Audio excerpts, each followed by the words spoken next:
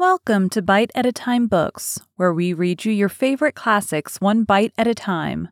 My name is Bree Carlisle, and I love to read and wanted to share my passion with listeners like you. If you enjoy our show, be sure to follow us so you get all the new episodes. We would also love for you to drop us a rating on your favorite podcast platform and share our show with your friends. You can catch us on all the social medias at Bite at a Time Books. Today we'll be continuing The Jungle Book by Rudyard Kipling. To My of the Elephants. I will remember what I was. I am sick of rope and chain. I will remember my old strength and all my forest affairs. I will not sell my back to man for a bundle of sugar cane.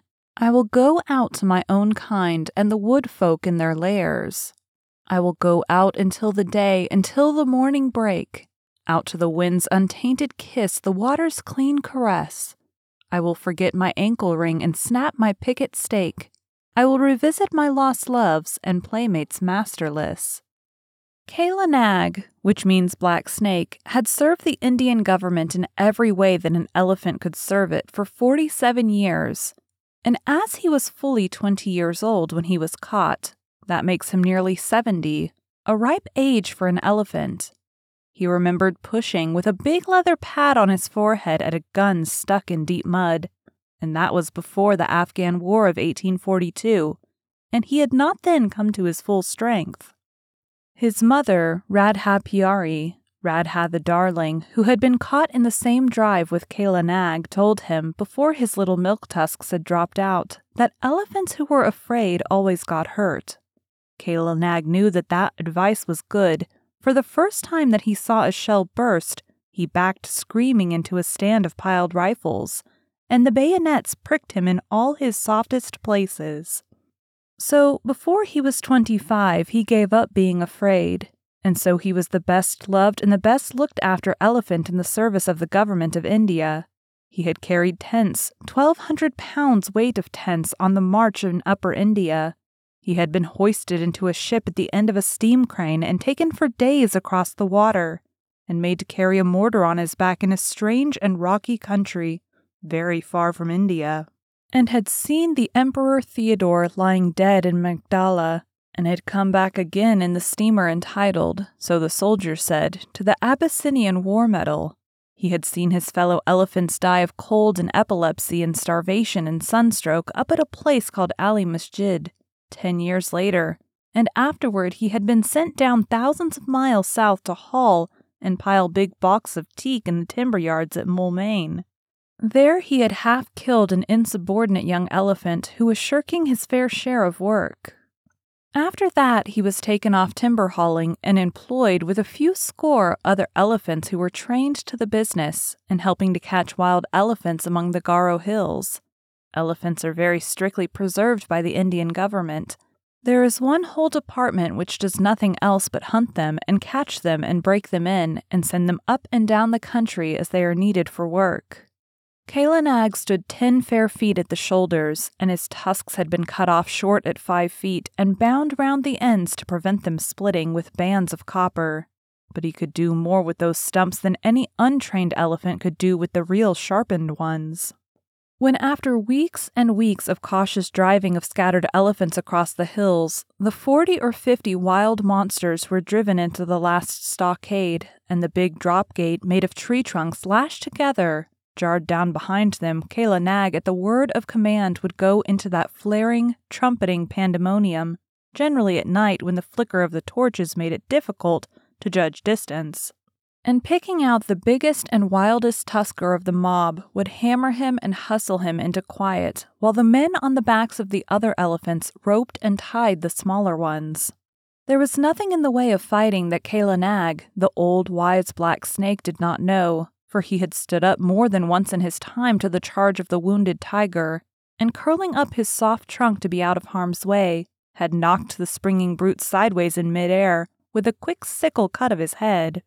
That he had invented all by himself, had knocked him over, and kneeled upon him with his huge knees till the life went out with a gasp and a howl, and there was only a fluffy striped thing on the ground for Kayla Nag to pull by the tail. Yes, said Big Toomai, his driver, the son of Black Toomai, who had taken him to Abyssinia, and grandson of Toomai of the elephants who had seen him caught. There is nothing that the black snake fears except me. He has seen 3 generations of us feed him and groom him, and he will live to see 4. He is afraid of me also, said Little Toomai, standing up to his full height of 4 feet, with only 1 rag upon him. He was 10 years old, the eldest son of Big Toomai, and according to custom he would take his father's place on Kala Nag's neck when he grew up, and would handle the heavy iron Ankus, the elephant goad that had been worn smooth by his father, and his grandfather, and his great-grandfather. He knew what he was talking of, for he had been born under Kala Nag's shadow, had played with the end of his trunk before he could walk, had taken him down to water as soon as he could walk, and Kala Nag would no more have dreamed of disobeying his shrill little orders than he would have dreamed of killing him on that day when Big Toomai carried the little brown baby under Kala Nag's tusks, and told him to salute his master that was to be. Yes, said Little Toomai, he is afraid of me, and he took long strides up to Kala Nag, called him a fat old pig, and made him lift up his feet one after the other. Wah, said Little Toomai, thou art a big elephant, and he wagged his fluffy head, quoting his father, the government may pay for elephants, but they belong to us mahouts. When thou art old, Kala Nag, there will come some rich Raja, and he will buy thee from the government on account of thy size and thy manners, and then thou wilt have nothing to do but to carry gold earrings in thy ears, and a gold howdah on thy back, and a red cloth covered with gold on thy sides, and walk at the head of the processions of the king. Then I shall sit on thy neck, O Kala Nag, with a silver Ankus, and men will run before us with golden sticks, crying, Room for the king's elephant! That will be good, Kala Nag, but not so good as this hunting in the jungles. Umph, said Big Toomai, thou art a boy, and as wild as a buffalo calf. This running up and down among the hills is not the best government service. I am getting old, and I do not love wild elephants. Give me brick elephant lines, 1 stall to each elephant, and big stumps to tie them to safely, and flat, broad roads to exercise upon, instead of this come-and-go camping. Aha, the Cawnpore barracks were good. There was a bazaar close by, and only 3 hours' work a day. Little Toomai remembered the Cawnpore elephant lines and said nothing. He very much preferred the camp life and hated those broad, flat roads with the daily grubbing for grass in the forage reserve and the long hours when there was nothing to do except to watch Kala Nag fidgeting in his pickets.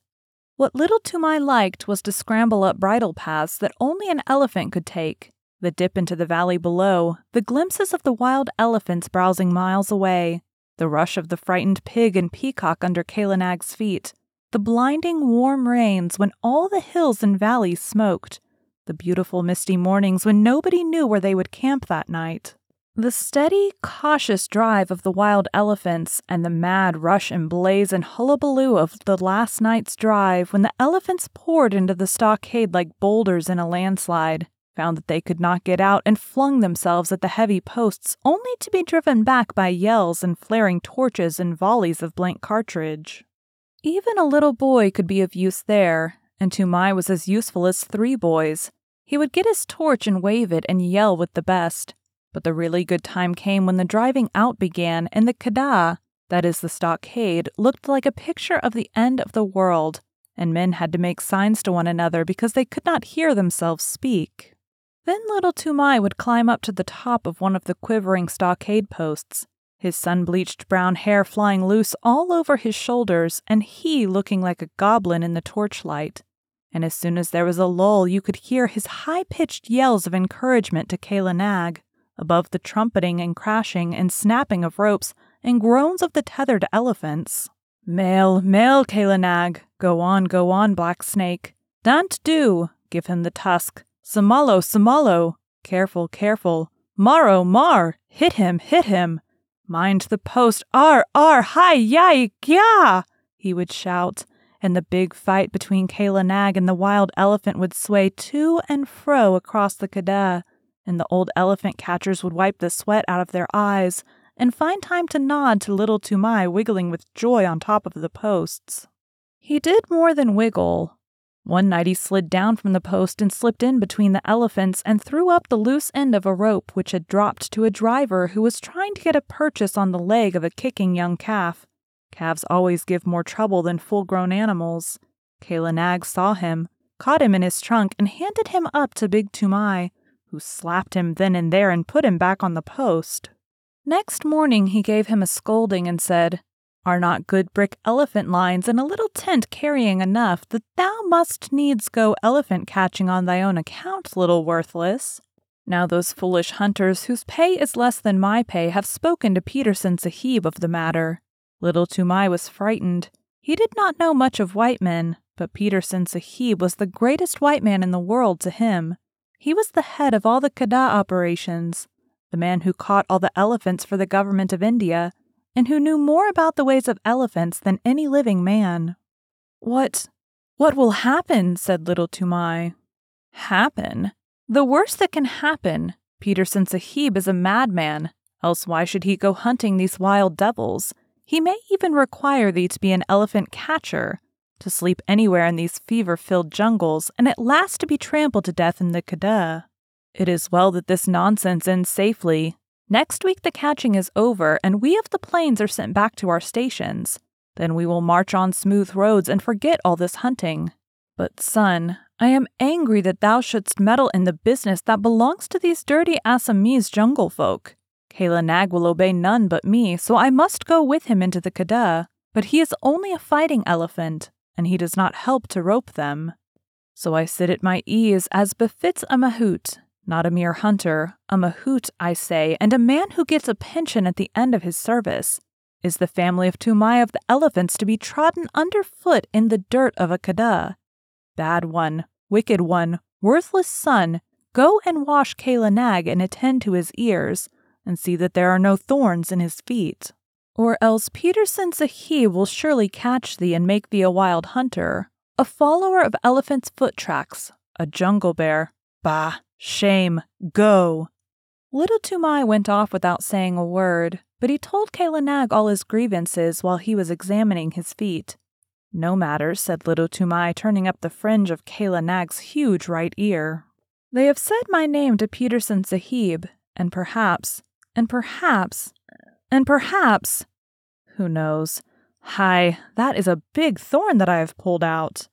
The next few days were spent in getting the elephants together, in walking the newly caught wild elephants up and down between a couple of tame ones to prevent them giving too much trouble on the downward march to the plains, and in taking stock of the blankets and ropes and things that had been worn out or lost in the forest.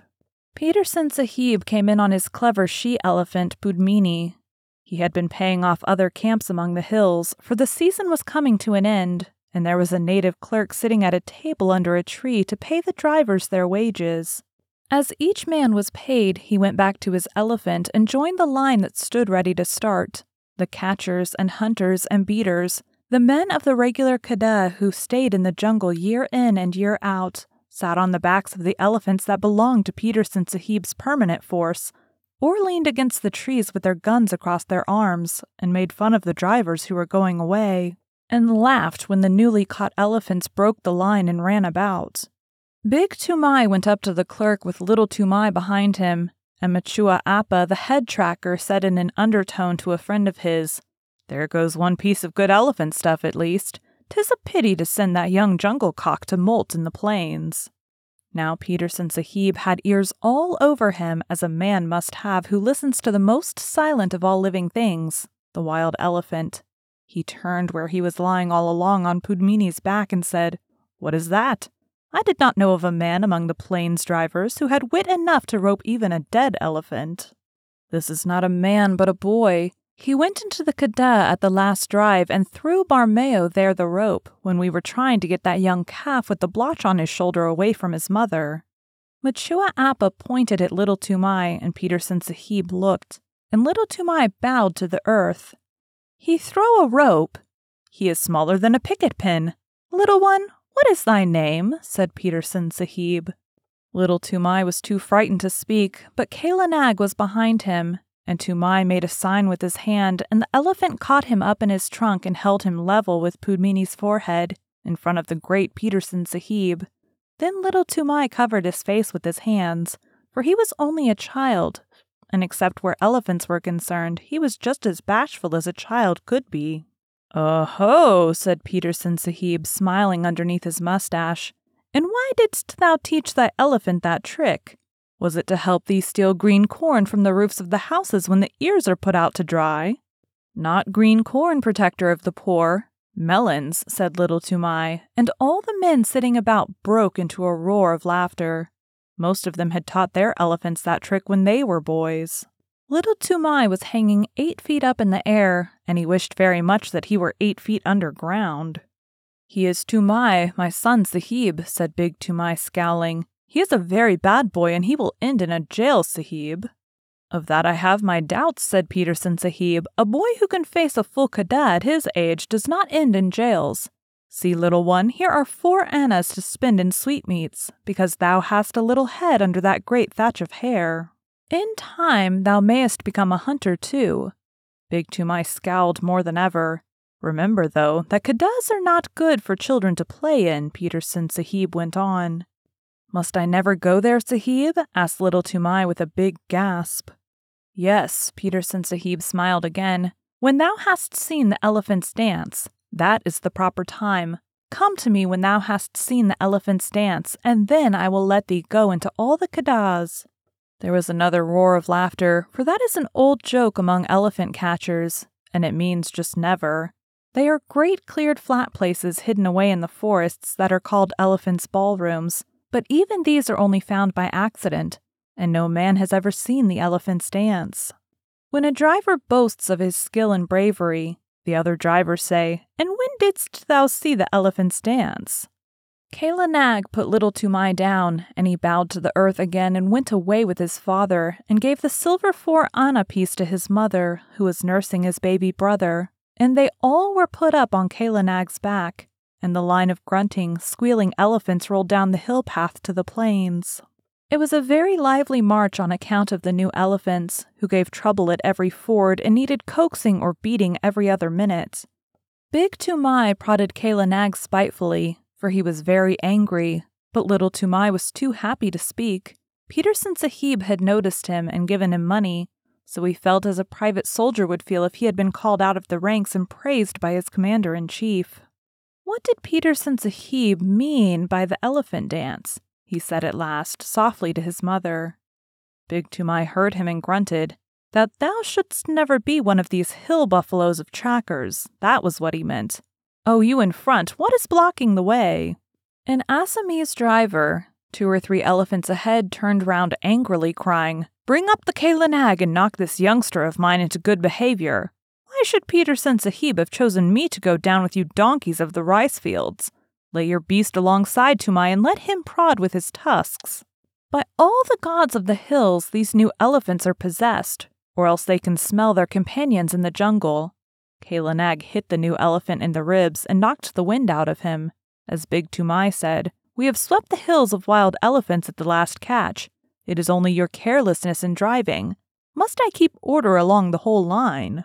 "Hear him," said the other driver. "We have swept the hills, ho-ho, you are very wise, you plains people. Anyone but a mudhead who never saw the jungle would know that they know the drivers are ended for a season. Therefore all the wild elephants tonight will— But why should I waste wisdom on a river turtle?" "What will they do?" little Toomai called out. "O little one, art thou there? Well, I will tell thee, for thou hast a cool head. They will dance, and it behooves thy father, who has swept all the hills of all the elephants, to double-chain his pickets tonight." "What talk is this?" said Big Toomai. "For 40 years, father and son, we have tended elephants, and we have never heard such moonshine about dances." "Yes, but a plainsman who lives in a hut knows only about the 4 walls of his hut.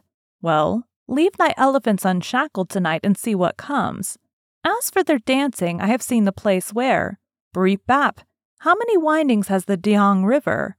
Here is another ford, and we must swim the calves. Stop still, you behind there." And in this way, talking and wrangling and splashing through the rivers, they made their first march to a sort of receiving camp for the new elephants, but they lost their tempers long before they got there. Then the elephants were chained by their hind legs to their big stumps of pickets, and extra ropes were fitted to the new elephants, and the fodder was piled before them, and the hill drivers went back to Peterson Sahib through the afternoon light, telling the plains drivers to be extra careful that night, and laughing when the plains drivers asked the reason. Little Toomai attended to Kala Nag's supper, and as evening fell wandered through the camp unspeakably happy in search of a tom-tom. When an Indian child's heart is full, he does not run about and make noise in an irregular fashion. He sits down to a sort of revel all by himself, and little Toomai had been spoken to by Peterson Sahib.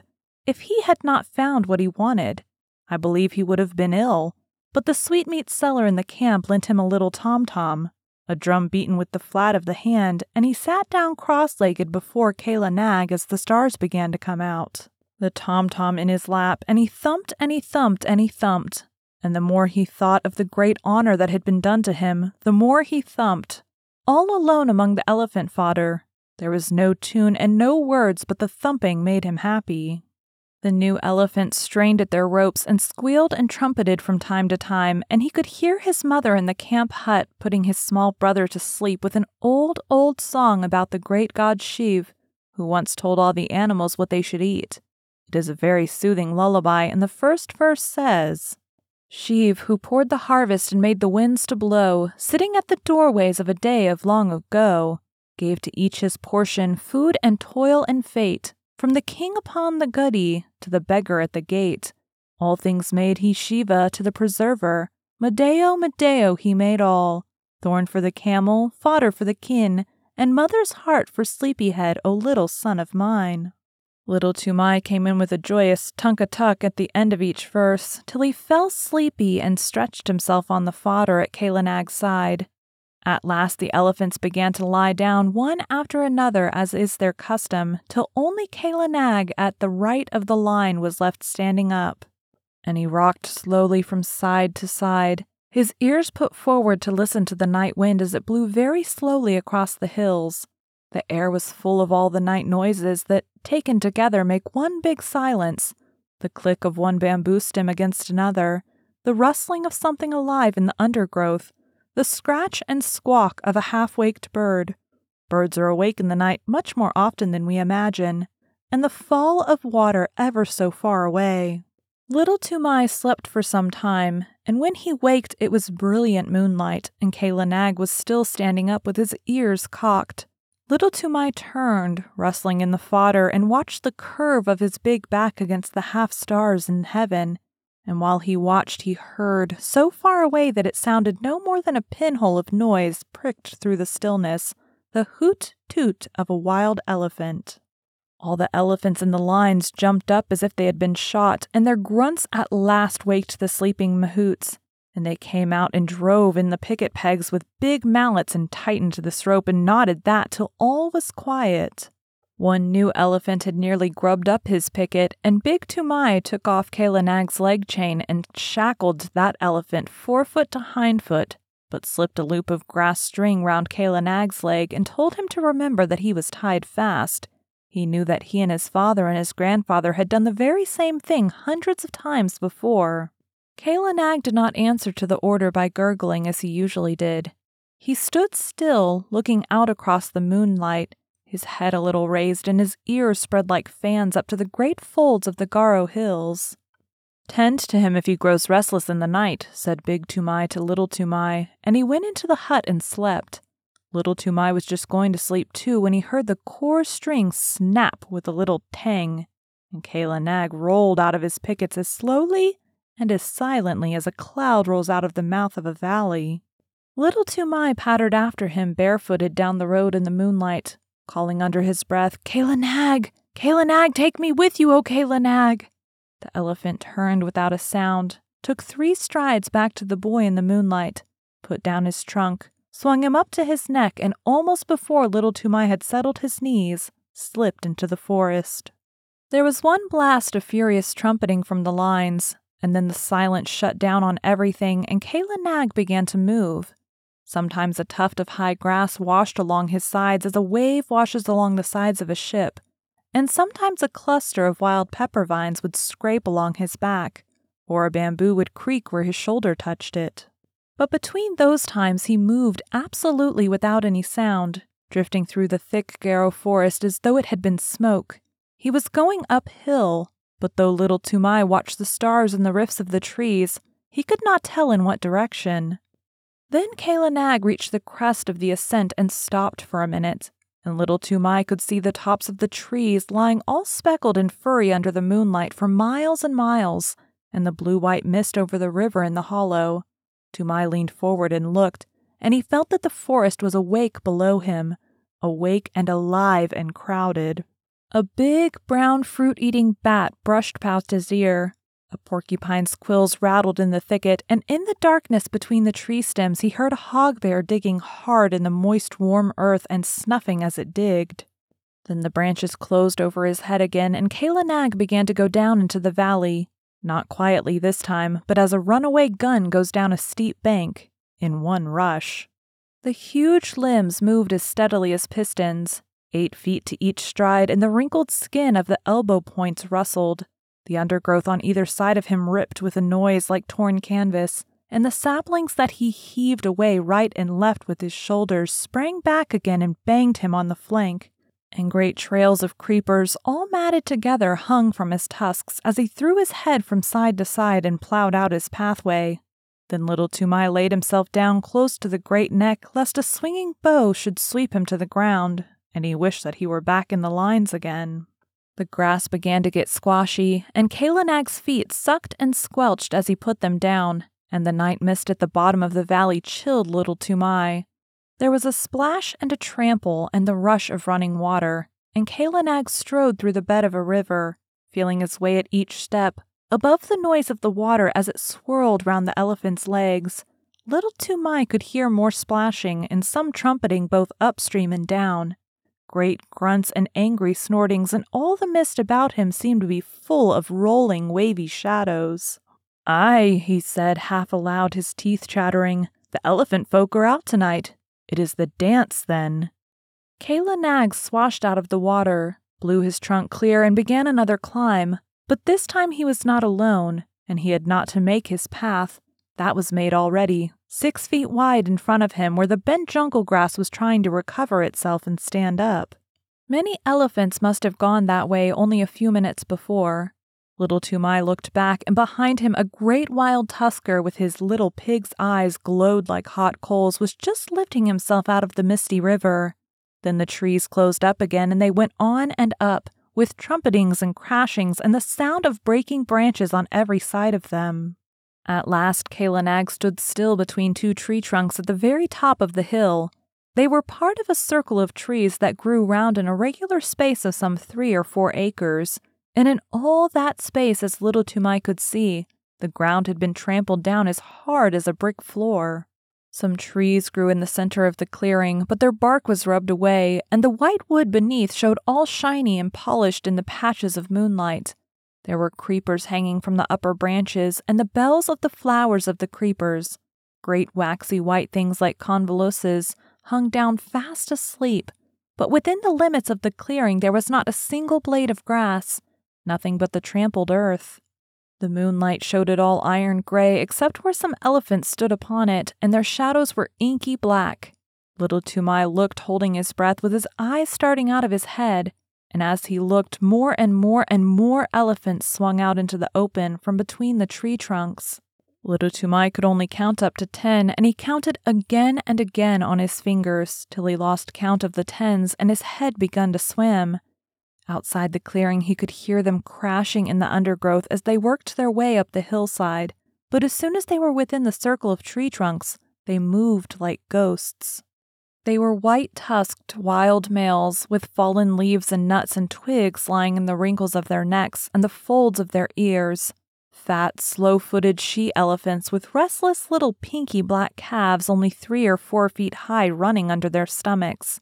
Young elephants with their tusks just beginning to show and very proud of them. Lanky, scraggy old maid elephants with their hollow, anxious faces and trunks like rough bark, savage old bull elephants scarred from shoulder to flank with great wheals and cuts of bygone fights, and the caked dirt of their solitary mud baths dropping from their shoulders, and there was one with a broken tusk and the marks of the full stroke, the terrible drawing scrape of a tiger's claws on his side. They were standing head to head, or walking to and fro across the ground in couples, or rocking and swaying all by themselves, scores and scores of elephants. Toomai knew that so long as he lay still on Kala Nag's neck, nothing would happen to him, for even in the rush and scramble of a Keddah drive, a wild elephant does not reach up with his trunk and drag a man off the neck of a tame elephant. And these elephants were not thinking of men that night. Once they started and put their ears forward, when they had heard the chinking of a leg iron in the forest, but it was Pudmini, Peterson Sahib's pet elephant, her chain snapped short off, grunting, snuffling up the hillside. She must have broken her pickets and come straight from Peterson Sahib's camp. And little Toomai saw another elephant, one that he did not know, with deep rope galls on his back and breast. He too must have run away from some camp in the hills about. At last there was no sound of any more elephants moving in the forest, and Kala Nag rolled out from his station between the trees and went into the middle of the crowd, clucking and gurgling, and all the elephants began to talk in their own tongue and to move about. Still lying down, little Toomai looked down upon scores and scores of broad backs and wagging ears and tossing trunks and little rolling eyes. He heard the click of tusks as they crossed other tusks by accident, and the dry rustle of trunks twined together, and the chafing of enormous sides and shoulders in the crowd, and the incessant flick of a hiss of the great tails. Then a cloud came over the moon, and he sat in black darkness. But the quiet, steady hustling and pushing and gurgling went on just the same. He knew that there were elephants all round Kala Nag, and that there was no chance of backing him out of the assembly. So he set his teeth and shivered. In a Keddah, at least, there was torchlight and shouting, but here he was all alone in the dark, and once a trunk came up and touched him on the knee. Then an elephant trumpeted, and they all took it up for 5 or 10 terrible seconds. The dew from the trees above spattered down like rain on the unseen backs, and a dull booming noise began, not very loud at first, and little Toomai could not tell what it was, but it grew, and Kala Nag lifted up one forefoot and then the other, and brought them down on the ground. 1, 2, 1, 2, as steadily as trip hammers. The elephants were stamping all together now, and it sounded like a war drum beaten at the mouth of a cave. The dew fell from the trees till there was no more left to fall, and the booming went on, and the ground rocked and shivered, and little Toomai put his hands up to his ears to shut out the raw earth. Once or twice he could feel Kala Nag and all the others surge forward a few strides, and the thumping would change to the crushing sound of juicy green things being bruised, but in a minute or two the boom of feet on hard earth began again. A tree was creaking and groaning somewhere near him. He put out his arm and felt the bark, but Kala Nag moved forward, still tramping, and he could not tell where he was in the clearing. There was no sound from the elephants, except once, when 2 or 3 little calves squeaked together. Then he heard a thump and a shuffle, and the booming went on. It must have lasted fully 2 hours, and little Toomai ached in every nerve, but he knew by the smell of the night air that the dawn was coming. The morning broke in one sheet of pale yellow behind the green hills, and the booming stopped with the first ray, as though the light had been in order. Before little Toomai had got the ringing out of his head, before even he had shifted his position, there was not an elephant in sight except Kala Nag, Pudmini, and the elephant with the rope galls. And there was neither sign, nor rustle, nor whisper down the hillsides to show where the others had gone. Little Toomai stared again and again. The clearing, as he remembered it, had grown in the night. More trees stood in the middle of it, but the undergrowth and the jungle grass at the sides had been rolled back.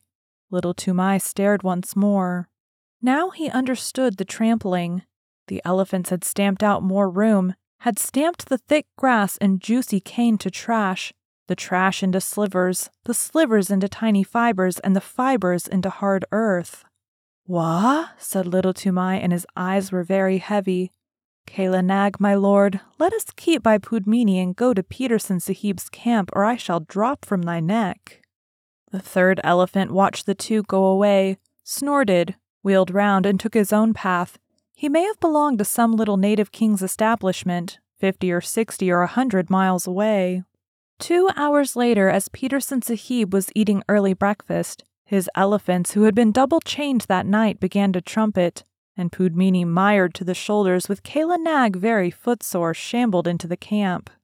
Little Tootmai's face was gray and pinched, and his hair was full of leaves and drenched with dew, but he tried to salute Petersen Sahib and cried faintly, "The dance, the elephant dance, I have seen it, and I die." As Kala Nag sat down, he slid off his neck in a dead faint.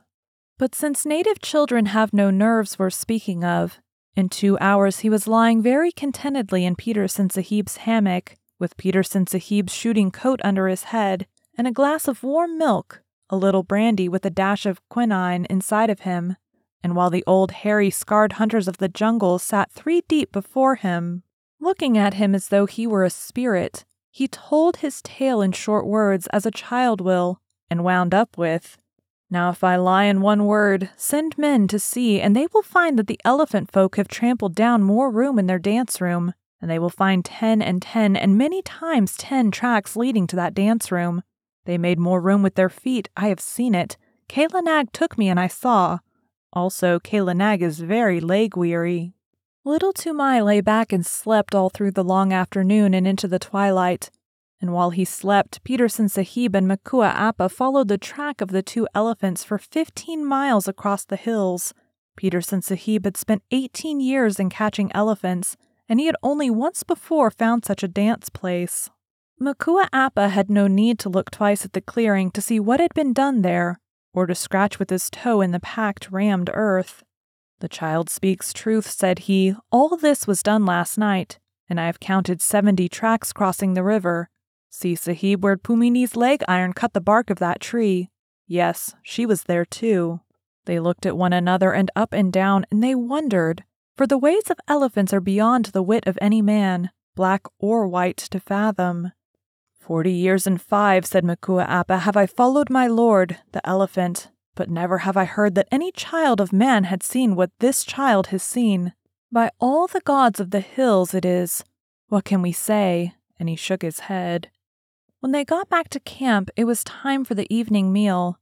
Petersen Sahib ate alone in his tent, but he gave orders that the camp should have 2 sheep and some fowls, as well as double ration of flour and rice and salt, for he knew that there would be a feast. Big Toomai had come up hotfoot from the camp in the plains to search for his son and his elephant, and now he had found them. He looked at them as though he were afraid of them both. And there was a feast by the blazing campfires in front of the lines of picketed elephants, and little Toomai was the hero of it all, and the big brown elephant catchers, the trackers and drivers and ropers, and the men who know all the secrets of breaking the wildest elephants, passed him from one to the other, and they marked his forehead with blood from the breast of a newly killed jungle cock, to show that he was a forester, initiated and free of all the jungles. And at last, when the flames died down and the red light of the logs made the elephants look as though they had been dipped in blood too, Makua Appa, the head of all the drivers of all the Kadas, Makua Appa, Petersen Sahib's other self who had never seen a made road in 40 years. Makua Appa, who was so great that he had no other name than Makua Appa, leapt to his feet with little Toomai held high in the air above his head and shouted, "Listen, my brothers, listen to you, my lords, in the lines there, for I, Makua Appa, am speaking. This little one shall no more be called little Toomai, but Toomai of the elephants, as his great-grandfather was called before him. What never man has seen, he has seen through the long night, and the favor of the elephant folk and of the gods of the jungles is with him. He shall become a great tracker. He shall become greater than I, even I, Makua Appa. He shall follow the new trail and the stale trail and the mixed trail with a clear eye. He shall take no harm in the Kada when he runs under their bellies to rope the wild tuskers, and if he slips before the feet of the charging bull elephant, the bull elephant shall know who he is and shall not crush him. Ahai, my lords in the chains!" He whirled up the line of pickets. "Here is the little one that has seen your dances in your hidden places, the sight that never man saw. Give him honor, my lords. Salam karo, my children. make your salute to Tumai of the elephants. Gunja Prashad, aha, Hiraguj, Burshiguj, Katarguj, aha, Pudmini. Thou hast seen him at the dance, and thou too, Kalanag, my pearl among elephants. Aha, together, to Tumai of the elephants, Barao. And at that last wild yell, the whole line flung up their trunks till the tips touched their foreheads and broke out into the full salute. The crashing trumpet peal that only the Viceroy of India hears, the Salamat of the Khada. But it was all for the sake of little Tumai, who had seen what never man had seen before, the dance of the elephants at night and alone in the heart of the Garo Hills. Thank you for joining Bite at a Time Books today, while we read a bite of one of your favorite classics. If you enjoy our show, be sure to follow us so you get all the new episodes. We would also love for you to drop us a rating on your favorite podcast platform and share our show with your friends. You can catch us on all the social medias at Bite at a Time Books. Also, be sure to check us on our website, www.biteatatimebooks.com. Again, my name is Bree Carlisle, and I hope you come back tomorrow while we take the next bite of the Jungle Book.